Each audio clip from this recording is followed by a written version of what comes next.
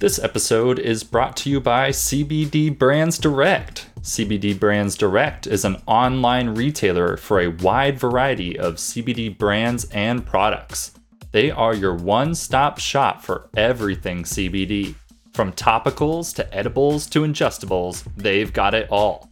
Ignite makes a 50 milligram CBD infused lip balm that is blended with essential oils to help renew previously damaged skin and maintain a healthy appearance. The balm is made from beeswax and contains peppermint oil to give you that minty fresh feeling. Ignite products are thoroughly tested and are made from hemp-derived CBD extract. Visit cbdbrandsdirect.com. That's cbdbrandsdirect.com to order.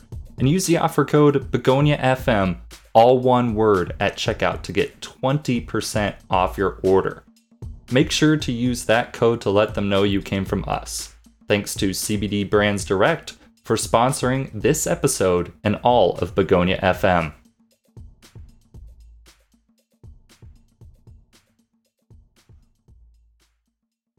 Greetings, listeners. It's Kyle. Before we start this episode, I want to let you know this episode, just like the last three, is definitely not going to be for everyone.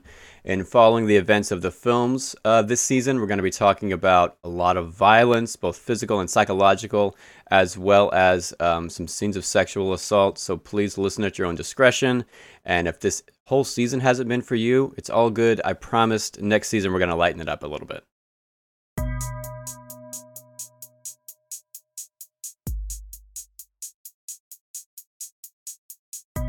Hello and welcome to a celebration of cinema, Season 1, Shifting Perspectives. I'm Kyle, and with me as always is Nick. What's up, Kyle? Hey, it's our wrap-up episode of this season, so we're covering Seven, M, and Man Bites Dog.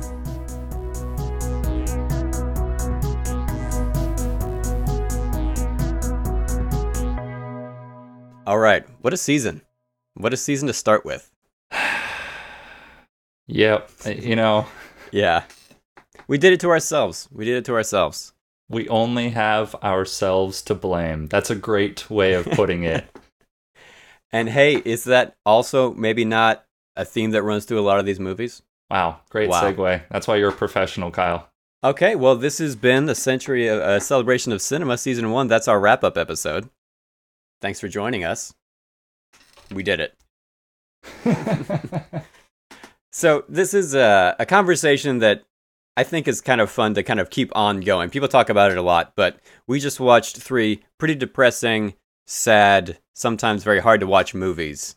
And I've noticed that, I don't realize it, but until I try to recommend people movies, but a lot of my movies that I like a lot are kind of like that. I know your movies are kind of like that too. Yeah, definitely when I go through like my Letterboxd and look at my 3.5 stars and up, a lot of those are pretty draining films in their own ways, Draining is a good way to describe that. Yeah. You definitely do feel a little drained in a way. Yeah, I guess psychologically drained. But it's also, so I guess tell me, if it drains you after you watch a movie and it's hard, you feel like shit, for a couple hours afterwards, why bother watching the movie, Nick? Why do you do that to yourself all the time? That is a good question.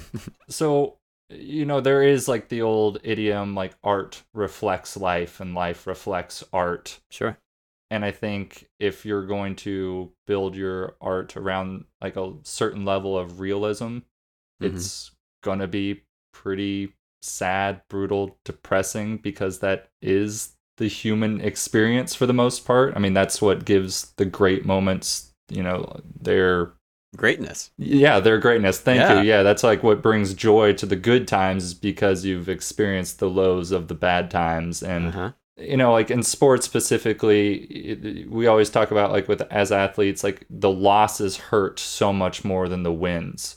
So sometimes like when you're watching these really sad, depressing movies, they just affect you in a way that maybe a happy movie just can't. Sure. Or at least would have I don't know if more difficult time is the right way, to describe it, but and also you talking about making the great moments feel greater. I'm reminded very much of, we're both Kansas City boys.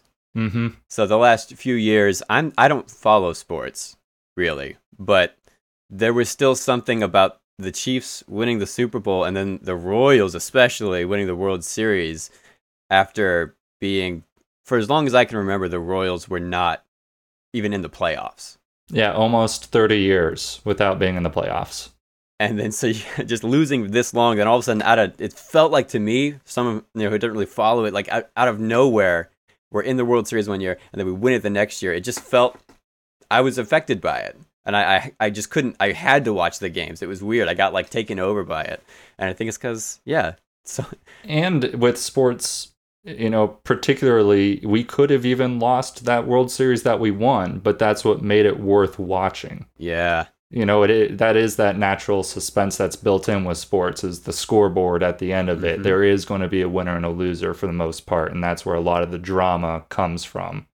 But as a sports fan, I almost feel like this weight off my shoulders. Each franchise that I follow, once they've won a title in my lifetime, it's like, okay, I don't have to carry that around with me anymore. Okay. The rest is gravy. Sporting won in 12, and then the Royals in 15, and then the Chiefs in 20. Yeah. So they were within a decade in my 20s.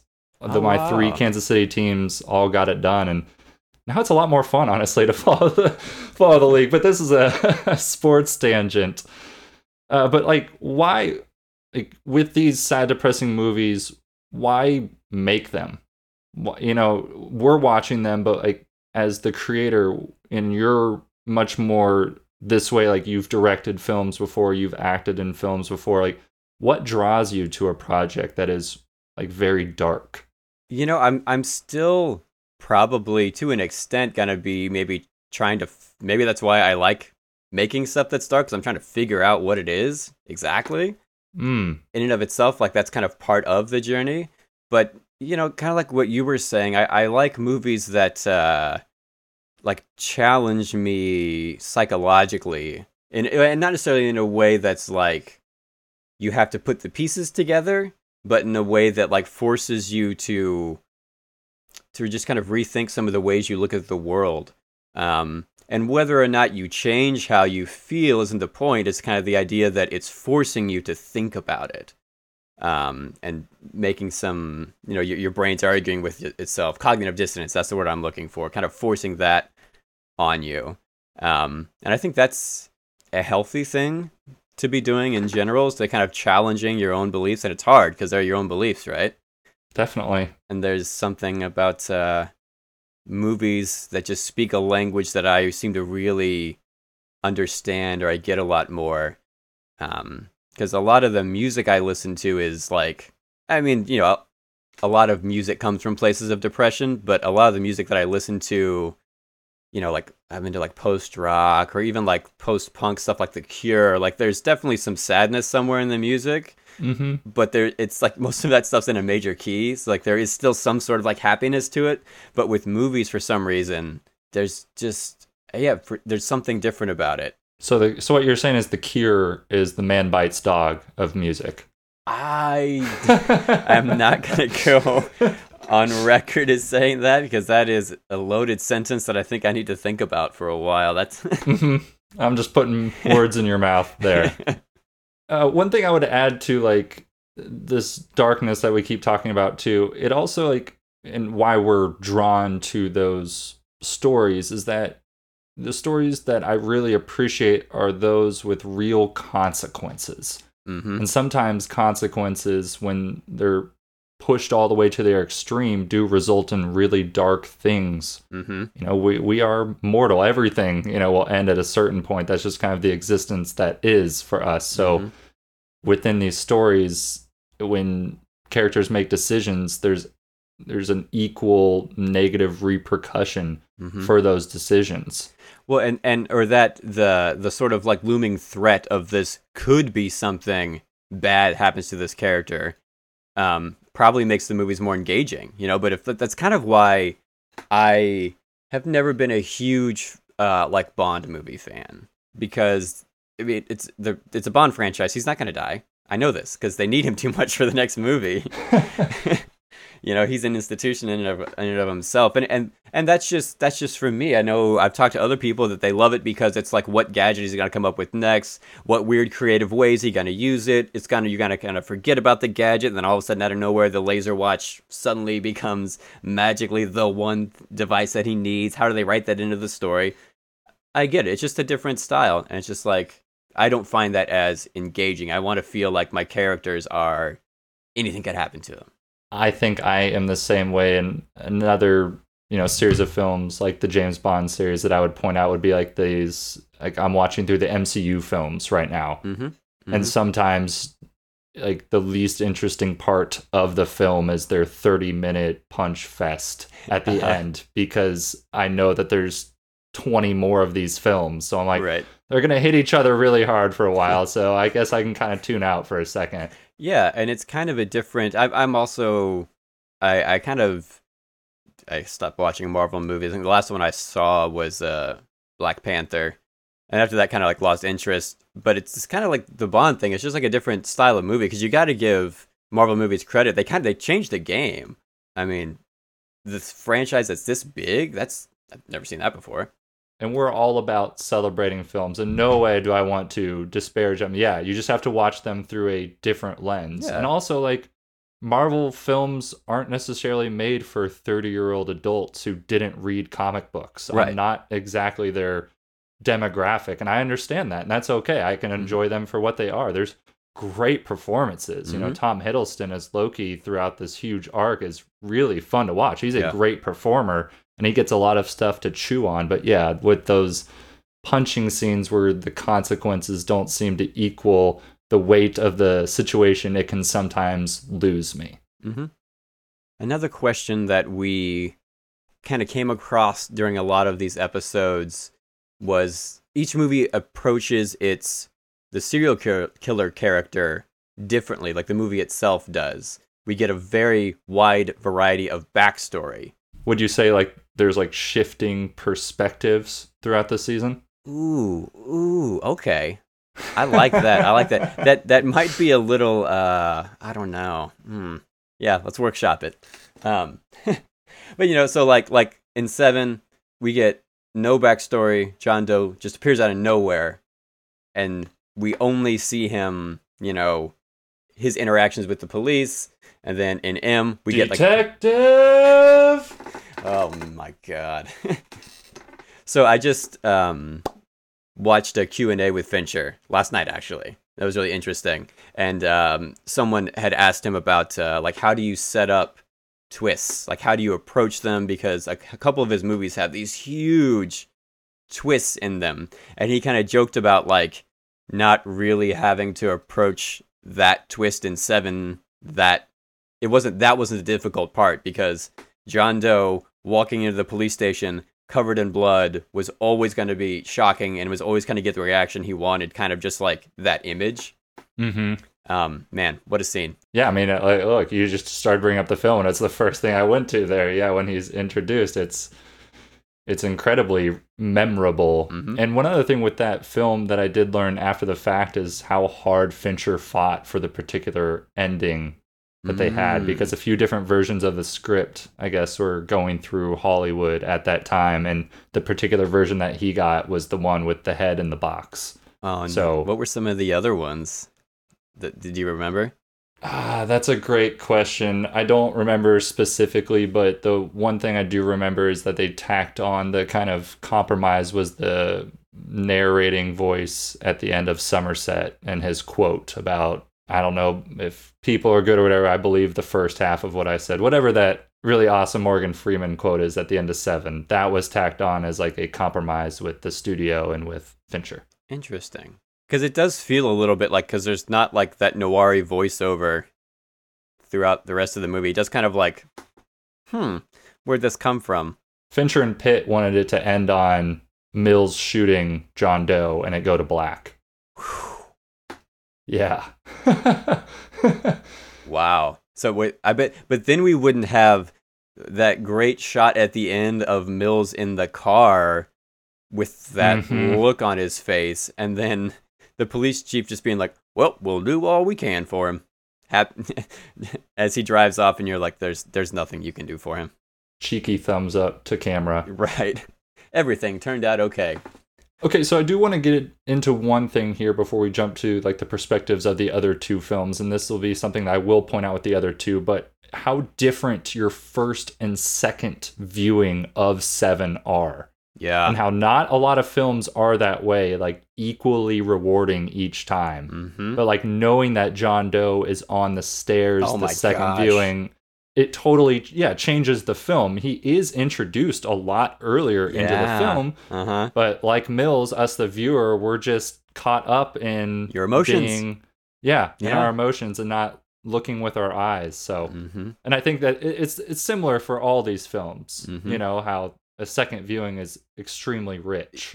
Yeah. Well, I was just going to say that they get better with more viewings because there's so many details that you don't realize how important they are.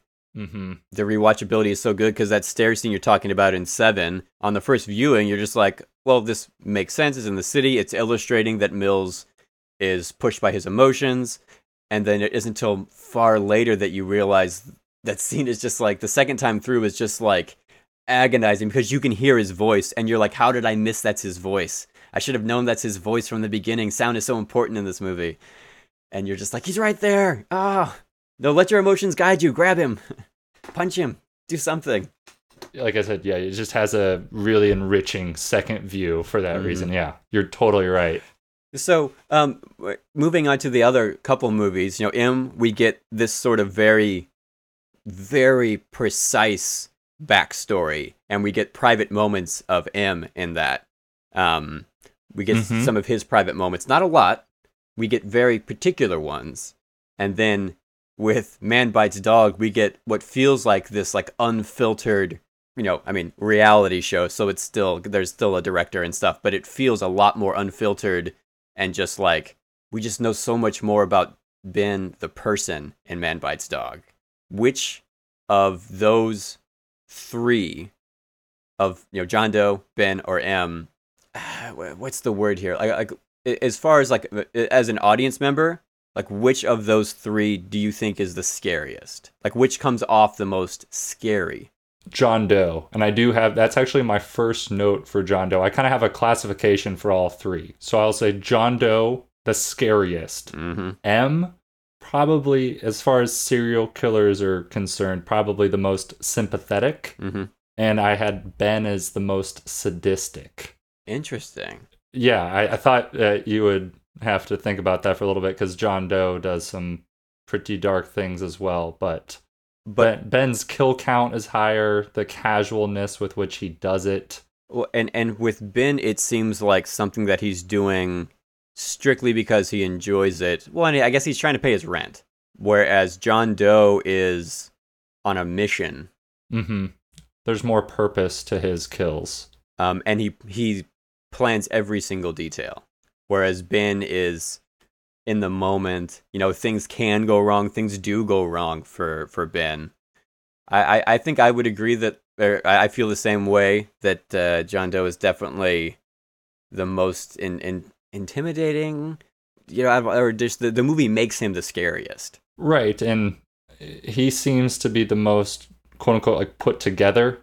Like we're talking about, he has this detailed plan. That's a pretty scary thing. Somebody who's that dangerous and that motivated, but also has like this intelligence. Like they talk about, like there's no fingerprints left behind, there's no DNA, no hair at his own apartment. Yeah.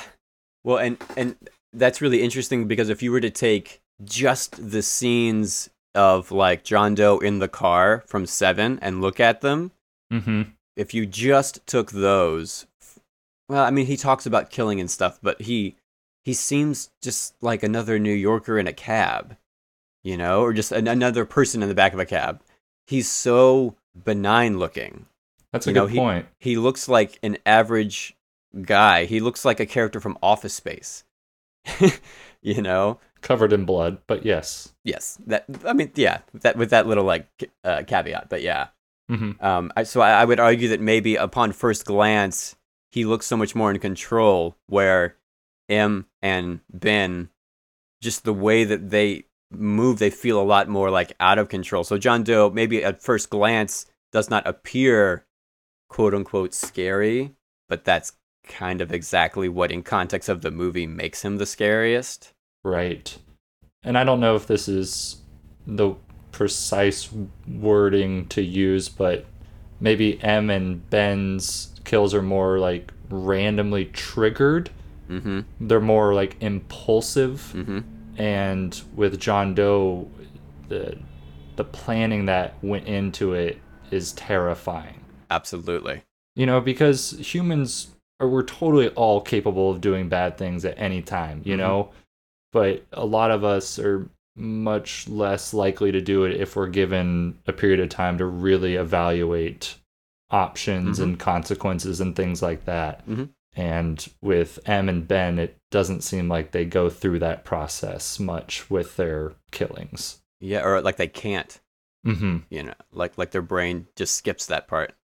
So kind of in that same vein, like, so we seem to be on the same page that John Doe is presented at least as the most scariest. But then what's the flip side of that? Of all of these three characters that do heinous, reprehensible, awful things, who would you be? Who would you want to be? Okay, no. Well, which one makes? And I think we can probably agree. It'll probably be. Do you think Ben or M is relatable the right word? Sympathetic? I did use sympathetic with M earlier. Yeah. Ben is more relatable. I have on my notes that because of the way he is and the casualness with which he acts, it kind of shows how murder is like kind of 1 degree off of how you're living your life right now.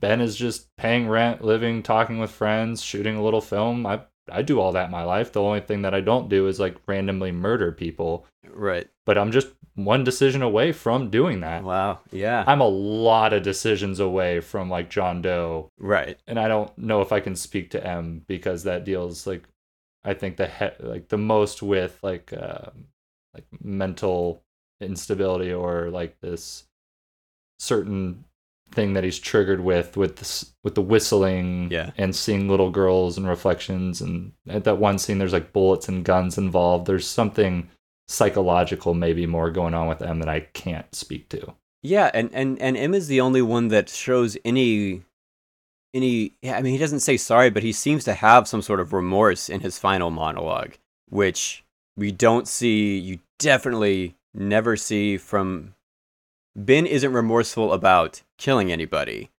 We might see some remorse about, like, there's that scene where he's trying to invite them to go to Muscles. To go get Muscles, and it's like awkward, and he's just kind of like another average awkward dude that people don't want to hang out with.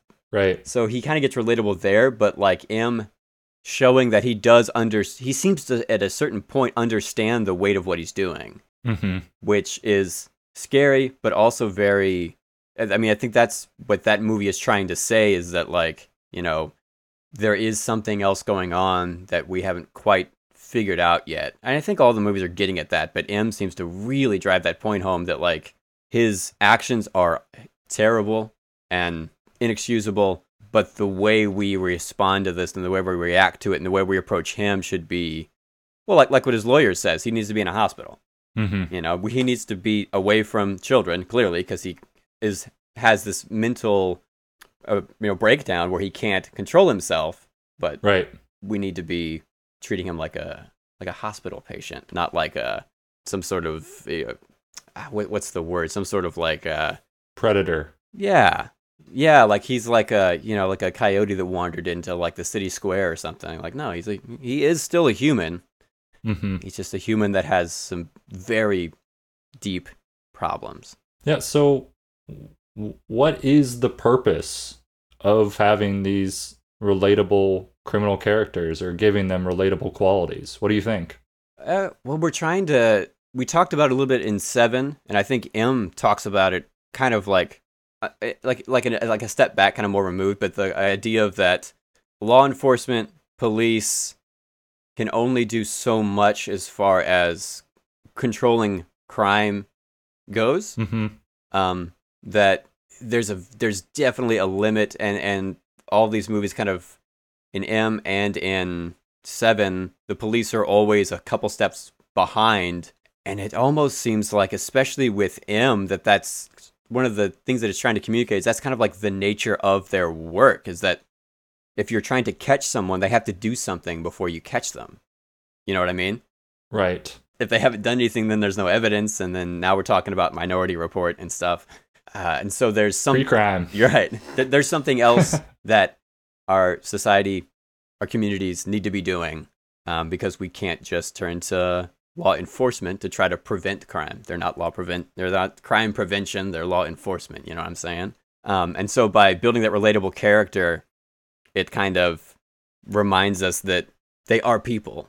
They are humans. You may walk past one of these people, on your way to, the next time you're out in public when it's safe, you might walk by one of these people or something and never know it. And that's kind of the fear, I think, especially in 7, that it's just like, he could be anywhere. He could be doing anything. And you're not going to be able to look at him and say, oh, I can tell that person by looking at them, they're dangerous.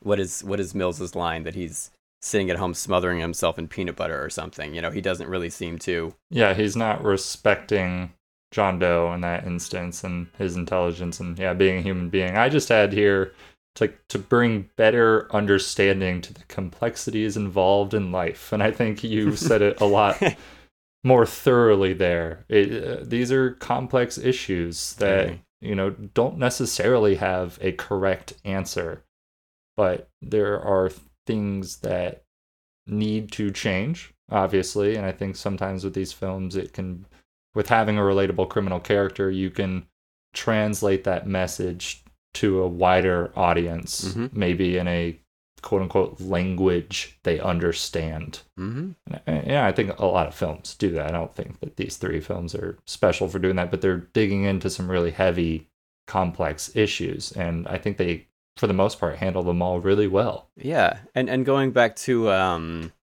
what we were talking about earlier with a movie that's like, what's the point of a movie that's got a depressing or a downer ending? Imagining, like, if 7 had ended with someone tipping off Mills in Somerset, and they, like, turn on the lights, and they drive through the city, and they get to Mills's apartment just in time, and Mills guns down John Doe as he's about to kill his wife, and then they're like, we did it. The message that movie sends you is, like, a complete 180, and that's all it takes is changing, like, the ending. Great point. And then that also, the idea of Mills sees these serial killers, these criminals, almost like almost like an archetypal, maybe more along the lines of like the Marvel movies you're watching. The villains are like evil villains, Darth Vader, these evil villains and stuff, and there's these like altruistic good guys, and that's a very different overall message that you're sending to someone. If you're sending them the idea that good guys always win, bad guys always lose, someone that leaves the theater with that, how are they going to be thinking about, problems like crime and violence in cities? If you really believe that the good guys always win, the bad guys always lose, then it's like, okay, cool, we got it covered. But if a movie is telling you that, like, well, turns out that's not how that goes, then it's like, okay, well, what are we going to do different? How can we improve? I totally agree. I think it is important to note that movies shouldn't be the only place with which you get your information on all subjects. And absolutely, for a lot of people, I can totally understand this, and I treat films the same way. Sometimes films can just be there as an escape. They are specifically watching the film to kind of get away, at least for a moment, from the darkness. And I can totally understand just wanting to watch a popcorn flick. Oh, yeah. Anytime anybody is like, hey, do you want to watch The Wizard of Oz? I'm like, yeah, let's do it. I could probably use an hour and a half of just checking out into Fantasyville with Judy Garland serenading me. That sounds healthy. I could do that, Yes. It's funny you picked that film specifically, though. I've found since I've moved away from home and Kansas and stuff, it is much more emotional for me. But I would maybe go with Robin Hood. Sure. Oh, that 38 Robin So give me Hood. some Errol Flynn, some swashbuckling. Absolutely. Absolutely. Some merry men. You're talking about happiness on a screen? It doesn't get any happier. It's in the name, man. It's just their whole gang. It's their whole crew. That's what they're all about. So we're clearly wanting to talk about happier films and everything, and these are pretty heavy films. Which one do you think you're going to return to first? Oh, I know for a fact it's M. I've watched all of these movies before. I'd seen Man Bites Dog once before we did this pod. I've seen Seven 2 or 3 times. And I watched Seven the longest time ago. Actually, that and Man Bites Dog. I watched those in college. I didn't watch M till a couple years ago, and I've already watched M I don't know how many times. Probably close to 10. It isn't as psychologically draining for me, and it's just not, it doesn't have the explicitness, the violence that Seven and Man Bites Dog brings, so I think that probably makes it more watchable. And, it moves. It just really, really moves. What about you? Yeah, and you're also a huge Pre-Code fan. Yeah. that Classic film in general, yeah. Right in that time era. I'm the same way. Mm-hmm. I think I would watch M before the other two. I kind of figured. It should be pointed out, Kyle did mention there that he had watched Man Bites Dog before. I had not. So when I say like we did this season to ourselves, really more Kyle did it to us. That's fair. Let's blame Kyle 100%. That's fair. No, I'm kidding. I'll at least take 66.7% of the blame. But M is beautiful. I think I'll probably end up watching it with other people. Mm-hmm. The next time I rewatch it, Mm-hmm. we talked about recommending classic old films to people. Yeah. It'll probably be one when I have an opportunity to hang out with a human being in real life again, where I'll just throw it on and not even ask them if they want to watch it, because they're going to get sucked in. Oh, yeah. I will say, though, if I ever get a chance to see, like, because I didn't get to see Seven in theaters, I would really love to see that movie with a theater treatment, with the sound and just with an audience, especially if there's people there that haven't seen it before, because there is something about that group experience and just people gasping and people just going, oh, and people responding. That movie's going to get a lot of responses. And actually this the Q&A I just watched with Fincher, he said something that I thought was really interesting. He said he used to think that movies were 50% sound, 50% visuals, but now he thinks they're 25% sound, 25% visuals, 50% audience. He kind of said that off the cuff, so I don't know if that's something he's necessarily like, is like a mantra that he lives by, but it was interesting. Yeah, that is interesting. Talking, because then he went to talk around about like pre-screenings and stuff, and just kind of like what the knowledge you can get just by viewing your movie in a room with other people that are strangers that have never seen it before. And that would be, yeah, that'd be one I'd be interested in seeing with my other fellow humans. We can all experience it collectively, Mm-hmm. And, I'll tease a little my seasonal podium. I'm not surprised by the comments you just made, and I will touch on them a little bit more at that point. Okay. Well, let's move on to our season wrap up here. Before that, we got one more ad break for you. Hang tight. This episode is brought to you by CBD Brands Direct. CBD Brands Direct is an online retailer for a wide variety of CBD brands and products. They are your one-stop shop for everything CBD, from topicals to edibles to ingestibles. They've got you covered. The Motive CBD collection for rest and recovery is a CBD routine built for athletes by athletes. You can easily incorporate a Motive CBD routine throughout your day to help rest and recover. This CBD routine starts off the day with a 1 milliliter dose of Motive CBD full spectrum oil. Then, the Motive Sandalwood Sports Cream can be applied as needed throughout the day and for after your activity. Then the routine concludes with a 10 milligram muscle and joint capsule. Each of these items is a 30-day supply, allowing for you to follow this routine for a month, start making it a habit. You can purchase this Motive collection for rest and recovery in a beautiful box collection that also makes a great gift. Has everything in one place and at a special price. It also comes with the Motive recipe booklet as a bonus. Motive CBD products are natural, vegan, organic, and are free of heavy metals and pesticides. In addition, the sports cream is cruelty-free, meaning it has not been tested on animals. Motive CBD is produced and packaged here in the United States. So visit cbdbrandsdirect.com. That's cbdbrandsdirect.com to order. Use the offer code BEGONIAFM, all one word, at checkout, and you'll get 20% off your order. Make sure to use that code to let them know you came from us. It really helps us out, so thank you. And thanks to CBD Brands Direct for sponsoring this episode and all of Begonia FM.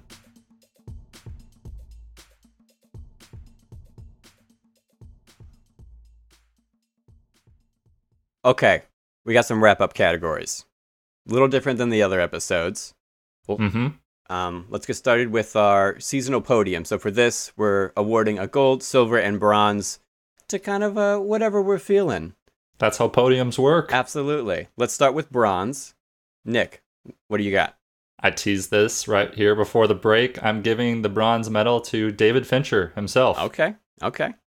His attention to detail, legendary, and respect of the viewer, which is what I was talking when you said that quote, 50% audience. He respects the viewer. He doesn't ever preach at you or anything, but he's always given you the information necessary for his stories. And I really like that about him. His films are like can't miss experiences really at this point for me. Yeah. Who are you giving your bronze medal to? Well, I in typical Kyle fashion, I'm giving the bronze medal specifically to the actor Leland Orser. He is from Seven. He's the surviving victim of the Lust killing. Talked about him on the pod. I love my actors that go 110%, even though they've only got a few minutes of screen time. And in all of my viewing, I think that's the most extreme example of that. Yeah, I don't want to repeat a whole lot from the episode, but the guy's dedicated. His performance is incredible, and I think it's crucial in establishing just how scary John Doe is his great performance. It's Leland Oscar with the bronze. Yeah, that makes John Doe even scarier. Oh, yeah. Good point. Hey, he gets a bronze medal for it. What do you got for your silver medal moving up the podium? Well, this one isn't a specific person, but I'm just giving it to the sound design across all three movies. Okay. It's big. It's important in every single movie. I think it's not just background noise. Man Bites Dog doesn't have maybe as much, but when they do use it, it's some of my favorite scenes when they're separating the boom operator from the camera. Cause it's so satisfying to watch Ben not know what he's doing and to watch him mess up, and you're like, I'm glad I can't hear what you're saying. I'm like, this is good. You don't even know. Just great sound design in general gets the silver medal. What about you? I totally agree with you there. I'm giving my silver medal to Peter Lorre. I don't feel like I need to elaborate anymore. I think we've talked about it a lot throughout this season. Oh, man. What a performance. And then knowing that he also did it en français. Incredible. Shout out to you, Peter Lorre. And then shout out to you, Criterion Channel. Yeah. Okay. The moment we've all been waiting for. The gold medal. You want to lead us off? I will, because mine's not. It's a little anticlimactic now. I gave my gold medal to sound design. Okay. So it's clearly something that we both thought was incredible throughout the season. The only things I have to add it are those diegetic sounds, like the music from the library when Morgan Freeman goes to study there, and it's the security guards who put on the music. And then the whistling is so key to the M story, and it's this motif that goes throughout. Yeah. Just well done on the sound. We've talked about it a lot. So who is your gold? For my gold, I stepped it up to just the art and design department for Seven, since we don't see any of the violence. How is it so terrifying, and how does that movie turn your stomach constantly? It's because of the way the crime scenes look, the way that the bodies are made up, or some of the props is just above and beyond. They're just the feeling you walk away with from Seven is a lot of it's just because of the way the sound design is able to tell you a story. Not the sound design, the production design tells the story for you. Yeah. And it was like, I think my first couple scenes in our first episode where you're at Mills and Somerset's respected apartments and how much you learn about them from just their little routines in the morning and the things you see in the background in their apartments, the neatness versus the messiness. Yeah. I think you caught that Mills even had like a basketball sitting somewhere, and he almost certainly seems he probably was good, played some high school sports, you know? I'd like to think so. I really want to see that prequel that we put together. Well, following with my gold medal here, you we have to be careful that you and I don't exclusively watch black and white movies because I know we both love black and white movies, but we didn't. We got one that was in color. So we have a topic here of discussing how would flip flopping that change the movies? Would it make? I don't know. Let's just talk about it. But for Seven, I did watch it in black and white. One of my rewatches, Did you? I took all the color out and just watched it. How'd it hold up? It's not as good, I don't think, because the color is really important, but there are a lot of shots that just, they just ring of Citizen Kane, or a lot of those classic Hollywood movies. It looks exactly like some of those just big long shadows and stuff and just people disappearing into the darkness. I love it, but I think it hurts the movie because a lot of the grossness, the thing that's like upsetting your stomach is the way like skin looks and the coloration and seeing the color of blood throughout the movie. And then like in John Doe's apartment, he's got that big red cross. The movie is already so like kind of, it's not monotone, but the colors are kind of muted throughout most of the movie. And then that red neon cross just like pops. It is striking. And in black and white, it just blends in. It looks like another light. Okay, interesting. I did not do that myself. And the funny thing is that here in my black and white versus color notes, I have pretty much nothing about Seven. I was like, I would want to watch M in color because seeing anything in like the 30s in color would just be really cool. Yeah. I feel like a lot of our footage from back then is in black and white. Well, isn't everything in the 30s in black and white? I thought. Well, you get Technicolor. Oh, I meant the 30s. I meant like real life, like. Oh yeah. Ooh, swing and a miss. I talk about that on another podcast, actually, how I kind of view the past in a little bit of black and white sometimes, or when I think about it. But I definitely would not want to see Man Bites Dog in color. So like I'm going black and white for my answer. If I had to pick all of them in color, all of them black and white, because I don't want to see Man Bites Dog in color. Yeah, I don't think, there's just some things I don't want to see in full realism, but I think it also, the black and white with Man Bites Dog really helps, because that movie is exaggerated. It's stylized in a way that's like hyper realistic, and I think the black and white helps kind of like just drill that home a little bit, that you're watching a movie, this is fake. This is people playing dress up, and that's kind of important for that movie. Yeah, because I don't know if it would be too much if it's in color. Is that too real? To where it becomes distracting and it's just too gross or something to kind of like think about what the movie's trying to get you to chew on. No, I think I actually agree even more. Yeah, with your previous of like the black and white helps sell the not fake aspect, but we're making a movie aspect, like you said. I think you're totally right there. All right. Well, instead of trading black and white for color, let's take it to the trade machine. This is a pretty open category.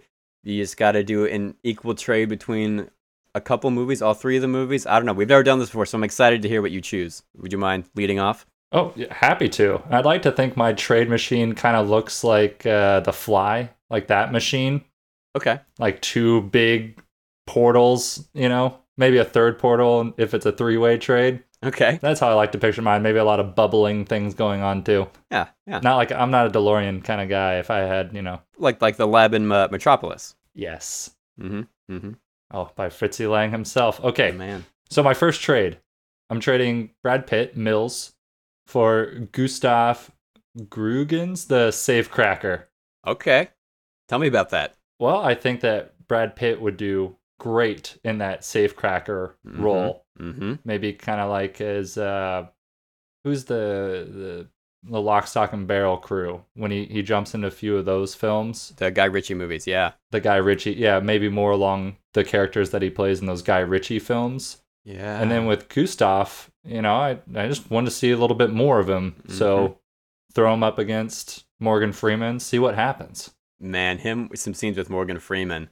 Yeah, that would be cool. Especially if they kind of came in with that if he keeps a little bit of his character that's so calm, because Safecracker is kind of the opposite of Mills in some ways, because he's like so calm that it's kind of becomes creepy. Mm-hmm. Whereas Mills is so emotional that he makes him really relatable. He's so human, right? So like that would be interesting, seeing those two very calm, collected, very intellectual brains still butting heads, and how do they disagree? How do they get along? I would say Safecracker is probably much more cocky, maybe overconfident with his calmness. Absolutely. Yeah, I wouldn't call Mills isn't really cocky. He's like impulsive, which is right. Yeah, no, that's a great word to use. Yeah. You know, maybe impulsive comes from having a little bit of like some sort of self-confidence, but it's definitely not. Yeah, Safecracker is kind of on a different level. He runs a criminal like empire. You know, he's a godfather. Mm-hmm. Yeah. Well, do you want me to do my other trades here, or do you want to throw out a trade? I only wrote down. Technically, it's one trade. So I'll go next here, and this is a little chaotic.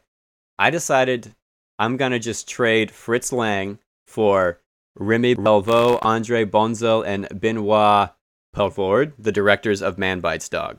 I will admit that I think also the actors in Man Bites Dog. Oh, I didn't think about that. I was just thinking about behind the camera, because it's like I'll admit that I think Man Bites Dog is probably getting the better end of this deal, but because M would be a very different movie if it had this frenetic, chaotic energy. Maybe not as good, but Fritz Lang taking this idea and shooting a fake documentary, it would have somehow been worse. Not in that it would have been like less technically a good movie, but he somehow would have found a way to push it even darker. And there's part of me that just wants to know. Like, I know that would hurt me. I know I'd need to like go find my cat, but like, man, he could do some crazy. You're willing to go through it. I am. Yeah. That would be a wild, wild movie. Well, I won't hold it against you on this one that you traded away most of your cast. We'll just say that they traded just the directorial obligations of those castmates in this instance. Yeah. Something like that. All right, I'll hit you with my other two trades. I got, I don't even want to pronounce the name. The gentleman who played Franz in M, I'm trading him for Remy. Okay. And just letting them play those roles, letting Remy be kind of more funny, relaxed, chilled out, see what Franz's more dramatic chops are like. Yeah. And then here, this final one, I figure you'll have thoughts on it. I'm trading Ellen Widman, Frau Beckman, for Benoit. So Benoit is like looking for Elsie, and then Frau, the actress Ellen, is Benoit's character, and it would be Woman Bites Dog in that case. Maybe, if that's what the title meant. She's so good in her couple of scenes, and I want to see more of her, and put a pistol and some choking wire in her hand. Wow. She's gonna be good. And that's gonna be, I mean, that just kind of pushes that idea of like, no, look, you really can't tell by looking, because she just looks like she looks like a mom that just like makes the best homemade biscuits, and then just oh man, and hey, Fritz Lang clearly knows how to direct her, so let's make this happen. Okay. Yeah. At least trade away Benoit from the group. Yeah. And we'll trade Franz, and we'll take Frau, and then we'll take what's his name? Friedrich for Franz back. Okay. Man, that's that is a different movie. I love it. All right, I'm shutting down my machine, pulling down the big old lever. It's like a 6-foot lever, you know what I mean? That really has to be cranked down. Lots of power going to like this central orb thing. I'm really trying to give a visual of my trade machine here. Okay. I'm seeing it. Fire it up. Trying to, bring you in the room. So as we wrap up our first season here on a celebration of cinema, Nick, what are you celebrating most from this season, besides being able to move on to happier movies? Yeah. Although these were tough watches, I am celebrating the fact that I got to talk about them critically and constructively with my friend. Aw. Well, geez, now I feel not a good friend because I picked something that. No. That genuinely, like when I was like trying to think back, my first answer was like, "What are you celebrating most?" I had just finishing the season, and I was like, "Well, no, we're about positivity. There was good things that came out of this." So. Well, yeah, and having the project completed, like we did it, and we did put work on it, and that's a great point. Like if you're gonna watch these movies, it's probably best to watch it with somebody if you can. And kind of talk about it afterwards. Yeah, please. Or go on Reddit and talk about it, or something. Get your thoughts out of your head. Email us. Yeah, please. Email us. Start your own pod. Let us know. Heck. hello@begonia.fm. Yeah, please. We love talking movies. And I know we're kind of being hyperbolic about how we're like, oh my God, oh, it's over. But no, I can talk about Seven like all day. It's fine. Like, I mean, it's hard, but like, there's a lot to talk about in that movie. So please. Yeah, and I think a part of that being drained from it is that we're watching it multiple times within a week. We're taking notes, doing research on it, having a production meeting, then doing a recording. And then for me, currently, I'm doing the editing. So then I get another 3-4 hour dose of every episode as well, listening back to it. So I'm excited, to have finished it. But what are you celebrating most? I am celebrating one of my favorite. If you look through my like most favorite movies, there's a lot of literal darkness on screen, like black screen, a lot of shadows. Mm-hmm. Not exclusive to black and white movies. Seven clearly established that, but just darkness on screen. Movies that can, aren't afraid to completely black out part of the frame. I'm remembering in M, those shots looking down into the bar, the pub, where like half the screen is just like blank wall. It just keeps it interesting, keeps me surprising. I don't know. I just like it. I don't know. I like looking at it. My brain likes perceiving it. So that's what I'm celebrating most because this season had a lot of it. I think that is absolutely worth celebrating. And an anecdote that I'll add to it, not really incredibly relevant to the particular series that we just watched, but I learned that Batman, the animated series, the animators started with black pieces of paper and added color to it. And so that's why you get all that darkness and shadow in the 90s Batman series. Oh, that's cool. I did not know that. Yeah, a little, lot of darkness in that show too. What a fun little anecdote. Yeah. Okay, well, thanks for listening to our first season. Appreciate it so much. Like we were saying, Nick and I love talking film. So if you're interested in continuing the conversation with us, or if you need to just get some stuff off your chest after watching all these movies, we're here for you. You can find us on Instagram at A Celebration of Cinema. You can send us a tweet at A Celebration OC, or just send us an email to hello@begonia.fm. If you enjoyed this pod, you can browse the other pods in our network at our website, www.begonia.fm. That's all for now. I will see you next season as we move on to some lighter films as we celebrate teamwork in movies. See you then.